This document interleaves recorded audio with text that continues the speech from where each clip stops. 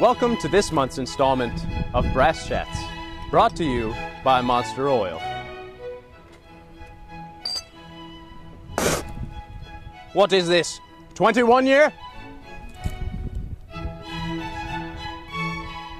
Hey everyone, today we have the new principal trumpet player at the New York Philharmonic. He's been all over the world playing amazing happiness. He's been in the Atlanta Symphony, Philadelphia Orchestra, Chicago Symphony, just on and on and on. He probably has one of the best audition records, win-loss ratios ever. And he's arguably one of the most influential trumpet players alive. Mr. Chris Martin, thanks for being here, man. Thanks, nice to meet you. Yeah, good to see you. You do, yeah. Let's get right in, and I want to know about your new appointment to the New York Philharmonic. How is everything going? Inside scoop. This is like the biggest thing to happen. I don't know, I wouldn't say that. No.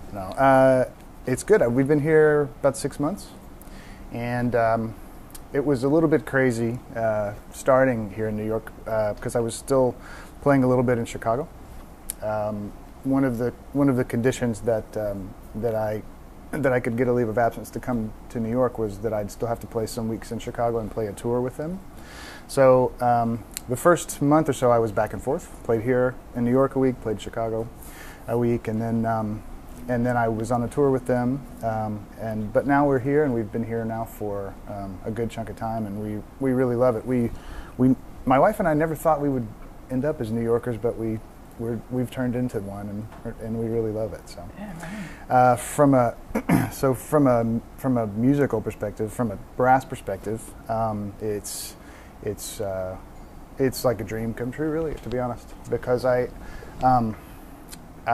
been very lucky and very fortunate in my musical life to have done the things I've done. I grew up just a band kid. You know, my dad is a band director. He was a French horn player, French horn teacher. Still this much disappointed that I didn't play the horn, I think. But so for me to have ended up in Chicago and here, it's really, there aren't really any words to describe how fortunate I feel. How has your playing changed in just the last 6 months? Has anything changed? Yeah, for sure. I would say the first thing I would say is when I played with the New York guys with the Philharmonic Brass the first time, it felt like boom, like I'm home. And right away, just like and fit right in like a puzzle. I knew some of these guys from before, from when I was in Atlanta, and I knew a couple of the guys in the brass section as students at Northwestern. And so there was some familiarity from my past, but really just like the sound and the music and the style and the attitude, and everybody was just like exactly where I'm coming from. Dream scenario. Yeah, that's awesome. Yeah, and I really I pinch myself every day going in. You come from the Barbara and Charlie dynasty. Yeah. At the Eastman, you went to Eastman before they moved on to Northwestern, correct? Right. Yeah. And what were the main points that you took away from your time with them?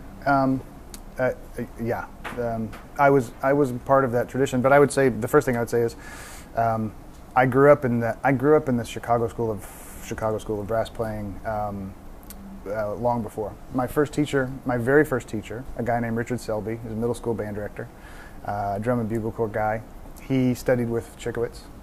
And then my longtime teacher, growing up as a kid, Larry Black, played in the Atlanta Symphony, taught everybody in the Southeast. The earliest musical memory I have, other than marching band rehearsals, is the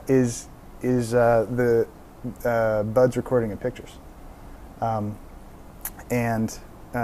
that sound was in my head, that trumpet sound, that brass sound was in my head from the beginning. Is that the Schulte recording? The Schulte recording, yeah. And I grew up with that just locked into my brain. And so for me, studying with Barbara and Charlie was just a natural extension of that. Charlie loved to tell stories about Herseth, and Charlie played second to Herseth for a number of years, and he had some great stories about life in the section and life sitting next to Bud. But the most influential stories to me were talking about his sound and the way he played and the way he would attack, how everything was immediate and instant and clear and brilliant and precise, and there was never a doubt that it was coming. You know. Emphasis on clarity is a huge thing. Absolutely, That's a big thing. absolutely. I mean, Charlie would always, be sitting next to you in a lesson, and I'd be working on articulation, Longinati or a Clark, and he'd try to pick up his horn, and he'd stick his bell right in my head, and tongue, and it was the clearest, most immediate, crystal clear ping you've ever heard. And ping, which is something ping. you hear Barbara. Absolutely. Talk. I mean, I haven't studied with Charlie, but Barbara talks about ping a lot. Absolutely, and for me, that's immediately. It's the first thing I work on every morning. After I find my sound, I find my voice, I see where I'm at, and then the next thing I do is find immediately that ping, because that's what it's all about. You know who else did that trick? That the bell in the face trick was Voisin. I took a lesson with Voisin in his basement, his famous basement, and working on Scheherazade, the last movement of Scheherazade, and he stuck his bell right in my face and played, and I've never heard anything like it. My approach to tone production is a lot of it's stamp. You know, if you look at the first 3 pages of the stamp book, the way he speaks about air and attack and embouchure is to me exactly right. It's spot on. The Pierre Thibault, the way Thibault talks about the poo attack, getting the lips corners firm, the chin firm, and the lips forward into the mouthpiece, thinking of the syllable poo. That's exactly the way you should produce a sound on the trumpet. And so that's my first. That's the sort of the breakfast every day on the horn. The hoo-poo too, right? Yeah. So can we get into more detail about sure. this? Because this is probably one of the most important things for people to understand. If they need to be consistent, they need to be in the right mindset and expected play. They don't know Zarathustra. Like the first thing you do. I mean, how do you get yourself there? So the last time I played Zarathustra, the Tuesday rehearsal, we played the piece through, and then the conductor spent the second half working on it. And so we worked on the beginning, worked on the middle, got to the mid section, and then right before the trumpet calls stopped, rehearsal was over. And then the next morning, so we had a Tuesday night concert, something else, I don't remember what it was. And then and then the next morning, Wednesday, 10 a.m., right on it. Yeah, and I'm like, wow, man, I'm glad I warmed up today. So is the hoo-poo too? I mean, that's how you do it. That's how you put yourself in a good position. Yeah, absolutely. And so can you describe maybe Sure. in detail what you do in the morning? Everybody's different. And the main thing I would say is there's not one answer to everything, and I've tried a lot of things. I experiment all the time with ideas and visualization ideas, but also physically playing the horn. And for me, this is what I found to work the best. It's a combination of breath attack, lip attack, and then regular tongue attack. So the who is a breath attack, yeah? So so the breath comes first, then you bring the lips together to find the note. Nice, easy mezzo piano, and once you have that, so I might do a few of those on just a G or a C, third space C. So getting the sound going, making sure the air is free, that it comes from your belly with no tension and none of that stuff up here going on. Yeah, shoulders down, neck open, all the good things our teachers told us when we were 10. And then the poo attack is you set, for me the easiest way to think of embouchure is say the letter M, that sets the corners, then think poo, and that sets the middle. Then you release the air the same way you did with the who, and you should have an immediate, clear, pinging attack without the tongue. Mm-hmm. And once you have that, then when you add the tongue, it's like 100% consistent. These are just on 95% of the time.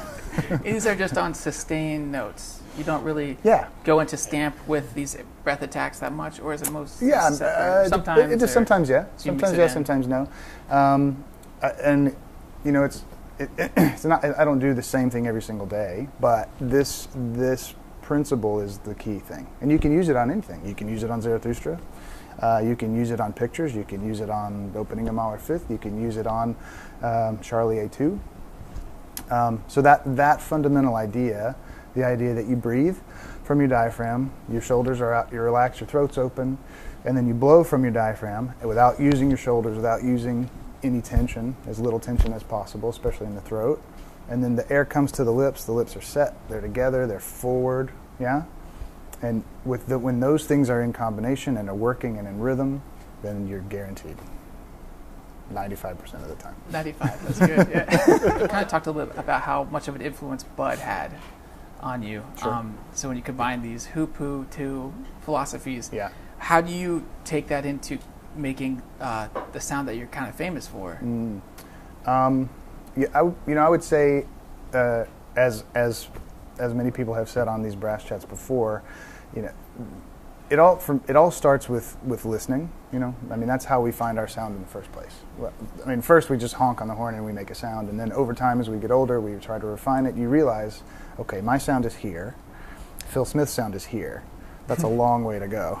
Alex more likes to be like this, really. I mean, that's a long way to go. Yeah. And so how am I going to get there? And for me, I started just playing with records, playing with CDs, playing a lot with Herseth, playing a lot with Phil, and thinking to myself, man, my sound is small, my sound is dull, my sound has... I remember thinking, even in high school, halfway through high school or so, I remember thinking, my sound, it's a pretty sound, but it doesn't have any, brilliance. It doesn't have any cut. It doesn't have any projection to it.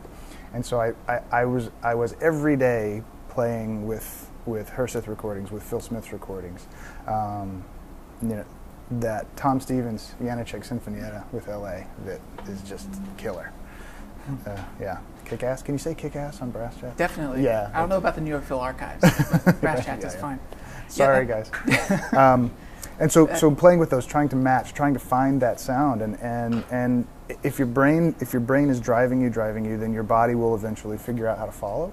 For me, it was a combination of mentally being more aggressive, mentally being more on the front, not only in terms of attack and in terms of playing, but in terms of spirit. I'm a pretty mellow person by nature, which doesn't fit well with a trumpet most of the time, and so I had to learn to be somebody else. And I think you hear that from a lot of people when you talk about playing music, making music. We all of us trumpet players, we're all we're all analytical. We're all sort of detail oriented, and especially in the practice room, I get very focused on small things and trying to make something perfect and balance and stack all the blocks just right. But then when you go onto the stage, you have to be somebody else. You have to let all of that go, and you have to be aggressive. You have to play as I tell my students, you have to play to the back seats of the hall. You have to make sure that the people sitting in the very back, in the very top, the poor people behind the pillar who can't see anything, even they can hear what you're trying to say. Yeah, Ethan has talked about this too. Ethan Bensdorf in the Phil talked about hearing yourself from the back of the hall, like how important that is. Yep. Can you elaborate on that? Yeah, for me, there's sort of two parts to it. Yeah, one is there's a visualization thing that helps me a lot, and that is if I'm playing something that's louder, then I don't think about blowing big and wide. I think about blowing. I pick a spot. I'll pick a seat, and I'll blow to that spot because for me, for all of us, I think on the trumpet, the bore's not that big, and so you can take a huge breath and blow a bunch of air, but you're just going to get backed up and play without efficiency, and you're going to get tense, and it doesn't work. So I pick a spot, I pick a seat, and I think about blowing to that spot, and I send my sound in as compact and focused a way to a spot. If I'm playing something soft, especially something soft and singing and sustain, I visualize the four corners of the hall, the top two and the bottom two, and I try to send my sound that way when I'm playing softly. I like how you because phrase that kind of breath, that's the sound you want for soft, and to play loud and to play a high A flat to open the Tchaikovsky Fourth Symphony. That's the breath you want. That's the sound you want. I think if you go back to this idea of attack and starting a sound on a trumpet, it's even a loud one, even a loud fortissimo aggressive attack, it's still a really small amount of action that's going on to make that, right? It's not that much air. It's not that much lip that's vibrating. It's not that big of a mouthpiece. It's not that big of a bore, right? So if we're thinking huge breath, blow huge, it doesn't work. So what I'm always thinking about, and as an example, that Tchaikovsky fourth, that opening high A flats in the Tchaikovsky fourth, I take a breath that's about like this, and then I let it go. But because for me, it's about 3/4 of a breath. But for me, it's all about compression, and it's all about getting that immediate brilliance. And if you've got that ping and that immediate boom, then from there you can sustain the sound, but it's more relaxed, and you make more of it with less effort. So I would say most of my practice, I spend about half of it with music, and half of it without music. Just memorized exercises, or my own exercises based on stamp a lot of the time, based on Schlossberg, and I'll spend it with a tuner, and I'll spend it with. I do a lot, and since I have a tiny little room, I play a lot with reverb, with electronic reverb. Oh yeah. Sometimes mostly like just a tiny bit, just so it feels like a space, a little bit more space. I find you play a lot more healthily. With a little bit of that instead of in a completely dead room. Something else that I took away from you when I was a little bit younger, you mentioned that you do a lot of your maybe bulk work or fundamentals or practice in general. I don't know, but in the evening. Yeah, not so much. Not so much these days. I wouldn't say. I do most of it. I'm really married to morning practice. Okay. As like most of us are, I think, but it's nothing new. But I have a 2-year-old who gets up early, and so I'm up, early anyway. And so for me, morning warm up, especially if I can get it in and done at least 2-3 hours before rehearsal, then to me that's my best setup. So if you have a 9 o'clock rehearsal, you're not there. You could do like an hour session beforehand. Yeah, I usually do. So rehearsals are 10 here, mercifully 10 a.m. And I do usually 45 minutes in the morning. Does that usually entail like fundamental? I mean, obviously part of it's your warm up, but is it all warm up? Would you work on rep, or is it pretty much just getting your day? Yeah, I mean, I would say on an average day, I would say it's probably 5 minutes of some breathing. For me, there's a great page of breathing exercises that came down. I got from Gail Williams. It came down from Jacobs. That's a nice one. The way, I think for most trumpet players, the way Stamp speaks about breathing in that opening, in the opening of the blue Stamp book, or blue or green, the Swiss one, the Swiss version. The way he speaks about breathing is all most trumpet players ever need to know. Because we don't need massive amounts of air. We don't need liters and liters. We just need to use what we've got the most efficient way. And so for me, this is a long answer to your question, but for me, 5 minutes, a little breathing, lip buzzing, mouthpiece buzzing, lead pipe buzzing, and then into the B flat. And that's sort of how I build my sound. And using the who and the poo and the two, all those things together in that process. And then it's probably 20 minutes fundamentals, 25, maybe 30, depending on the day, depending on what I need. And then 10 or 15 minutes working on some etudes, working on some rep. I got a concerto next month. It's kicking my butt. It's really hard. So that comes into every single, something like that, a big piece like that comes into every single session, no matter what. I think it's important, if you have time, if you have the chop space, if you're playing Mahler 7 twice in one day and probably not practicing super hard, outside of that. But if it's a standard day, it's important to do, I think, good fundamental work and good rep work all the time. Okay, auditions. Your win-loss ratio. It's pretty good. Maybe. I've taken a lot of auditions though. Really? Not so many lately, but well, when I was younger, when I was in college, and then in my 20s, I took a lot of auditions. I auditioned for the CSO 3 times before I got the job. 3 times over about 5 years before I got the gig. So were you there for when Craig Morris got? Yeah. Okay, so you were there for that audition. Yeah. You were there to replace him, and then there was a no hire or something. I was there. I played in the finals. I played in the finals. Is that right? I think I played in the finals when Craig got the job. Okay. Then I went one more time, and then I went to Atlanta, or I was in Atlanta then, and then I didn't take any for a year or two, and then in 2004, I went back and auditioned, and that's when I got the job then. So I mean, you say you've taken a lot. So I mean, Yeah. I don't know how I many would you say took before that. like but number-wise, yeah, probably 15 or 16. 15 or 16. Yeah. Okay. Yeah. Cool. I mean, how did you figure out how to win? This Yeah. Basic question. How did you figure it out? Yeah, I mean, to me,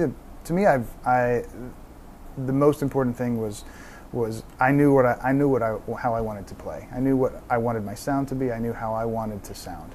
I knew, I'd listened to so many great players. Phil and Bud and Jim Thompson and Phil Collins and Tom Stevens, as I said, and Wynton and Håkan and all these guys. The list goes on and on and on and on. I'd listened to so many of these guys. I knew what I wanted to sound like, and I knew where I was, and I knew where I wanted to be. And having that honest conversation with yourself is everything, right? And if you know, even if you're not here yet, if you know you're here, then you can go into an audition and you can say, okay, so it's whatever, Monday, 9 a.m., and I know I'm here, so that's all I can expect from myself. And so you go for that. I don't expect to play like Phil Smith today. I'm going to try, but I'm not going to feel like I'm not going to feel like a failure if I don't play like Phil Smith. I'm going to do the best I can. And so if you have that kind of understanding of where you're at, that takes some of the pressure off for me. But then the other thing is, I never felt in an audition like I was competing with other people.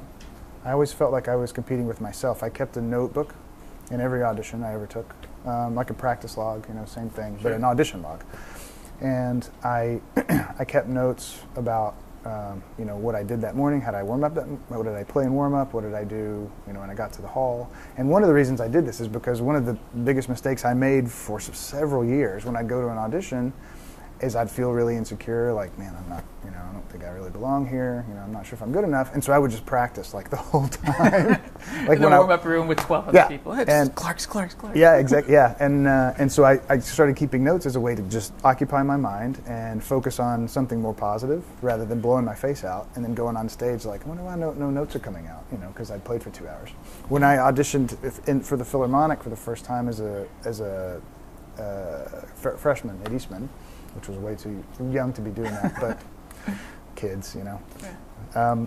I was warming up in the practice room, playing all the licks, and Carl Schiebler, the fantastic longtime personnel manager of the Philharmonic, who passed away sadly this year, he in the middle of me playing through something for the 12th time, he threw the door open and he's like, "Kid, save it for the stage already." And that was a good lesson to me. I was like, wow, yeah, okay, clearly I'm practicing way too much. If the personnel manager, the guy who's heard a lot, yeah, is telling me to cool it. Yeah. So anything you can do to stay in yourself. For me, it was taking notes really helped. Well, I'm sorry. Yeah. You talk about something that a lot of people, especially in like the orchestra, will talk about. Jim Wilt and Tom Hooten, specifically, I'm thinking of. They talk about just being honest with yourself. Yeah. And you say, well, I knew how I always wanted to sound it. I knew how I always wanted to sound. I wanted to sound good. I wanted to sound it so amazing. Yeah. But I mean, that's got to be something you have to have. That's like a non-negotiable. I mean, sure. Maybe if you're not honest with yourself and you're a good trumpet player, you might be able to get somewhere. But like, if you just have no idea what to sound like, I mean, no, you're absolutely right. And that goes back to the emulation thing that you're talking about when you're growing up. You have to be glued to that. The better your ears are, the better you'll play. And some people are born with an absolute gift to play the trumpet. Some people are born with perfect pitch, with relative pitch. But I still think even if you had all of those tools given to you at birth, I still think you have to grow your ears. You have to grow your concept of sound, and your development has to come from the work, and not only the work in the practice room, but work in listening, and work in listening to CDs, to recordings, but listening to live music. That's the thing, and that's the hard thing to do. Everybody's busy now. Everybody's working hard all the time, and it's tough to keep listening. But I remind myself daily, like, I have to listen to music today. Like, I've got to listen. And I'm lucky to play with the people that I play with. I'm lucky to hear playing every day that I'm like, man, I gotta work on that. That's sick, you know. Well, we should point out before we turn on the cameras, you pulled out your cell phone and you had the Phil Smith highlights CD of his career Is just it up still on there? his phone. So this is legit, everybody. Just so you know. Adam Luffman texted me. He messed it up. Oh, well, anyway, he pulled up his phone and was like, Phil Smith. He just did that before the interview. He just did that. He might have been prepared for that. Yeah, you're right. He got the questions. The questions leaked before the interview. That's what. Yeah. But that's. I knew we shouldn't have prepared in Trump Tower. But back to what you said about being honest. It's that same idea that you kind of have to have two personalities to perform, I think, in anything, but especially to be a trumpet player, you have to be brutally honest with yourself, your own worst critic. And anybody who knows me well will tell you that I'm hard on myself with my own playing, and I'm very unforgiving of mistakes. Not with other people. I'm very I'm very cool with other people, but for myself, I take it really hard. If I have a bad concert, I take it. It's like an insult to myself, and so for me, I've worked really hard over the years to turn that into something positive, which is to figure out, okay, why am I having this issue? What's going on? What's the problem? And treat it like a challenge and try and flip that into, okay, work harder, work smarter, Sometimes that means practice harder. Sometimes that means maybe I should take a break and come back fresh. Yeah. So having that level of honesty, that level of self-criticism means that whatever anybody else says doesn't get to you as much. Even not winning an audition, even a bad review, even whatever. Whatever they do on Trumpet Herald, you know what I mean? So then, what do they do on Trumpet Herald? I'm not really sure. You can buy things, and you can talk smack. That's all I know. That's good. It's a good website. Yeah, man. it's a great website. Talk smack or Trumpet Herald? Buy things and talk smack. Talksmack.com. Talksmack.com. So, real quick though, what's the first thing you think of? If you're thinking back to your auditions in Chicago, Philadelphia, and Atlanta, when you walk into the room, what's on your mind? What do you think? What do you say to yourself? Do you turn that? You just look around and be like, I'm pretty lucky to play here, or do you just go like, well, I'm prepared. I'm going to win this job. What's going on in your head when you walk on stage? Yeah. So if you're lucky to play an audition on stage, I guess. Yeah, absolutely. Okay, so I'll tell you two stories. I'll tell you one story, the last audition I played, which was here in New York. I hadn't taken an audition in 11 years because I'd been in Chicago, and I felt like I was new to the game. And I got to the hall, and I hadn't played on the stage since I was a kid in high school, and a kid in college, and so I felt more sort of, not nervous, but I felt more sort of apprehensive about it than I had expected, because it felt like something I hadn't done. It'd been so long, it felt new again. And so I started thinking, okay, I'm excited to be here. I'm excited to play in this hall. I'm excited to play, with these people, for these people, and so who cares if you don't win? I mean, it stinks if you don't win, but to me, I focused on the process of the day and the process of playing and looking forward to that. And to me, and I think back to the first audition I won, which was for Philly Orchestra, and I was 22, and I didn't know anybody there. I didn't know anybody in the orchestra. I didn't know anybody in the trumpet section. I didn't know anybody in the town really at all. And so I'd come into town completely sort of blissfully unaware of anything. I didn't have any preconceived notions and so I went into the hall, and I just thought, oh, I have no idea what I'm doing, no idea what's going to happen. Nobody knows who I am, so I'm just going to play and have a good time and try and treat I tried to treat every round like it was like a solo concert, like a recital, and it worked. I mean, I'd play, and I just try to play every excerpt the best I could and I literally not once did I think about winning or losing, or advancing or not, or judgment. And then once I'd played, I'd go back to my room and I'd take my notes, and occupy my mind. And every note I look back on that notebook, and everything I wrote was like, that wasn't very good, or that was a little sharp, or that was a little whatever. But I kept advancing, and I kept treating every round like it was another chance to perform. And so that's what I've done since. First time I ever played the Mahler Fifth in Carnegie Hall with Chicago, it was the same experience. I remember Barenboim walking to the podium, and I remember looking at him, and I don't really remember anything until it was over. And those moments, like, that's what you live for, and that's why you practice and work hard and listen and study scores, and that's why we take lessons and pay all this money that we can drive all over creation to learn and improve and get better, so that we can maybe have a chance to be in that moment. Yeah. Neil Bernson over in Pittsburgh, one of my old teachers, he told me he's one of the funniest people. Oh God, he's awesome, right? Yeah. Anyway, well, he told me a story about you, and he was in Chicago. I think maybe playing in the symphony when they needed people back when Bud had just left. And maybe he was, but anyway, he said he's talking to me about how important fitness is. And he said, I was running down, just jogging, like a nice easy jog along the lake, and all of a sudden this guy just bolts past me. He's got a personal trainer screaming. Maybe there was a personal trainer, I'm not sure. But it was a very intense workout, was the gist. And he said the person turned around and it was you. Oh yeah, I used to every now and then I used to work out with this guy who was a boxer. Okay, so this is true. Neil, this isn't one of Neil's stories where he's like making it up. Yeah, he punched me in the face once, and I was like, okay, I gotta stop doing this. Your personal trainer punched you in the face? Yeah, I mean, he didn't mean. He sort of meant to, but not that hard. But like for him, he's a boxer. He gets punched in the face all the time. So he thought, I'm sure he thought it was like, that's no big deal. But I wasn't bleeding or anything. But I was at that moment that I was like, I should probably stop training for boxing with this guy. Well, the moral of the story is that it's obviously important to you.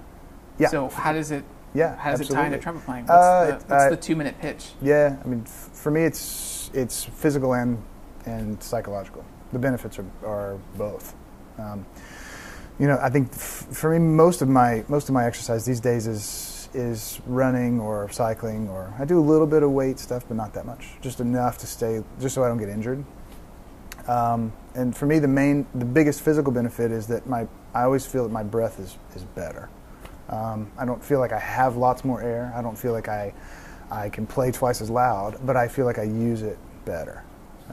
If I'm in decent physical shape, and that ties into the second thing, which is the stress release, the endorphin release you get from exercise is huge for me. So I've been playing trumpet in orchestras now this is 20 years. This will be 20 years, and I'm still like for me, I still feel like I'm still trying to master how to be a better performer. Because I'm, again, like I said to you before, I'm kind of mellow. I'm like a little bit introverted. Like I kind of like keep to myself, and so for me to go out on stage is still sometimes doesn't feel completely natural. And so for me, having exercise and being able to relax and let all that go and focus again helps me when I go back out on stage for the next concert to feel centered and to feel really like I know what I want to say. If you could put anything on a billboard, what would you put on the billboard? And let's take that and make it specifically for trumpet players or musicians. Yeah. If you could put anything on a billboard, what would it be? I mean, it's a hard thing to do, but I think to say the first thing you got to do is listen, man. I remember, the first time I heard Doc Severinsen, I was like, I got to do that thing. And I still can't do it, but I'm still trying. I'm doing like my version of being Doc. Right. And so I would say, like listen and believe that you can do it, but then be honest about what you're really doing. That's the thing. Mr. Martin, it's time for the monster round. Okay, all right. Ready? Yeah. I'm ready. Hang on. Maybe get your posture ready. Okay. If you have time to do breathing exercises, now's the time. It's good. Okay. All right, time's up. Favorite car in the world? Favorite car in the world? Yeah. Oh, man. I love my M3. Oh, you have an M3? What year? 08. Oh, that's awesome. The first year with the V8. I love that car. Most influential trumpet player of all time. I would have to say, Herseth probably changed modern trumpet playing. Yeah. Yeah. What recording have you worn out more than any other recording? That's a good one. That Schulte Pictures is up there. The New York Mahler 5 with Mehta. Love that one. The long drawn out opening. I listened to that as a student in college. I don't know, 1,000 times at least. Jesus, Yeah. that's awesome. Yeah. What's the number one mistake people make in auditions? Worrying too much about what other people think. The best thing you took away from DCI? What it sounds like when a group of brass players is completely on the same page. What is something every trumpet player could do today to see results tomorrow? Poo attack. Favorite place in the world to vacation? Yeah, like Sonoma. Sonoma. Yeah. What book would you recommend your friends read? It's probably Fight Your Fear and Win. Don Fight Green Your book. Fear and Win. Yeah. Who wrote that? Don Green. Oh, Don Green. Yeah. The best movie ever made? I mean, dude. Star Wars. Oh, okay, great. Yeah. Your brother, Mike Martin, in the Boston Symphony Orchestra, says he taught you everything you know. Would you like to care to comment? Or No, he didn't. No comment? I said no, he didn't. sorry, No, he Mike. didn't. Oh. Sorry, Mike. He What did. mouth? I would say this. My brother taught me. He taught me what real self-confidence is. He's a tough kid. I mean, even from his time as a 12-year-old, he was a confident kid. He knew what he wanted to do. He knew who he was. And when he told me he wanted to play the trumpet, I said, "Are you really? Are you sure you want to do that? Like it's you want us to both be trumpet players?" And he said, "Yeah." And he did it.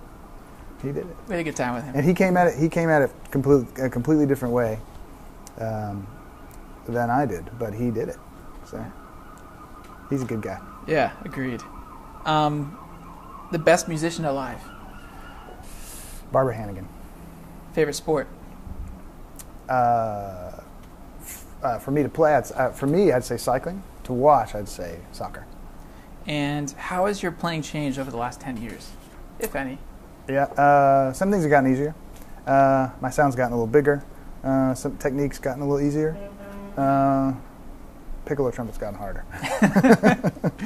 If you could go back in time and tell yourself one thing, what would it be at any point in your life? If you could tell yourself one thing. I would tell myself I'd stop caring about what other people think. I would say that to myself as early as I could. And Life's too short to worry about other people judging you. It's way too short. Tom Brown's Monsters. Well, that's some good ones in there, man. Something about a plane crash. That's some good ones. All right. This is from Tom Brown. These are not my questions. Tom Brown. Who are your favorite 3 drum corps? I'd have to say, as a kid, I was totally in love with Madison Scouts. I was Blue Devils, and I'm going to lose some friends. Everybody else. Everybody else, yeah. Everyone else is amazing. Everyone else is amazing. first place, maybe. Muppets, Fat Albert, or Sesame Street? Good question. Oh, that's a good question. Thank you. That's good. I've got to go Muppets all the way. The greatest rock album of all time? I would say. I mean, there's so many, but there's at least 3 by Rush. I really like 2112, but there's so many great ones. If you could play duets with any trumpet player in history, who would it be? I've never played with Håkan. I'd like to play duets with Håkan. I mean, I Oh, played on man. stage with him, but never duets. So, yeah, I'd like to play duets with Håkan. Your favorite dinosaur? Oh, what's the big one?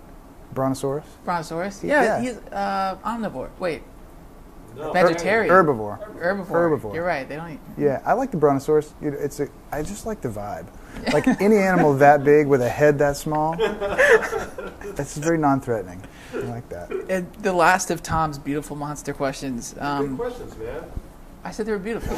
The best purchase you've made under $100 in the last year. I'd say probably my second burp, because my first burp that I've had since I was in high school broke.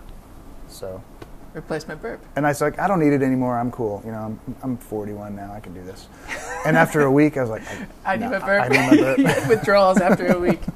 That's awesome. What about the plane crash question? You want me to ask him? That was my best one. If the pilot dies, which of the three of us would you trust to land the plane? Or yourself. Oh, or yourself. Who would you choose? I would choose to call my wife and tell her I loved her. Chris Martin, thank you so much, man. Thank you, guys. It's been awesome. It's a pleasure. Thanks.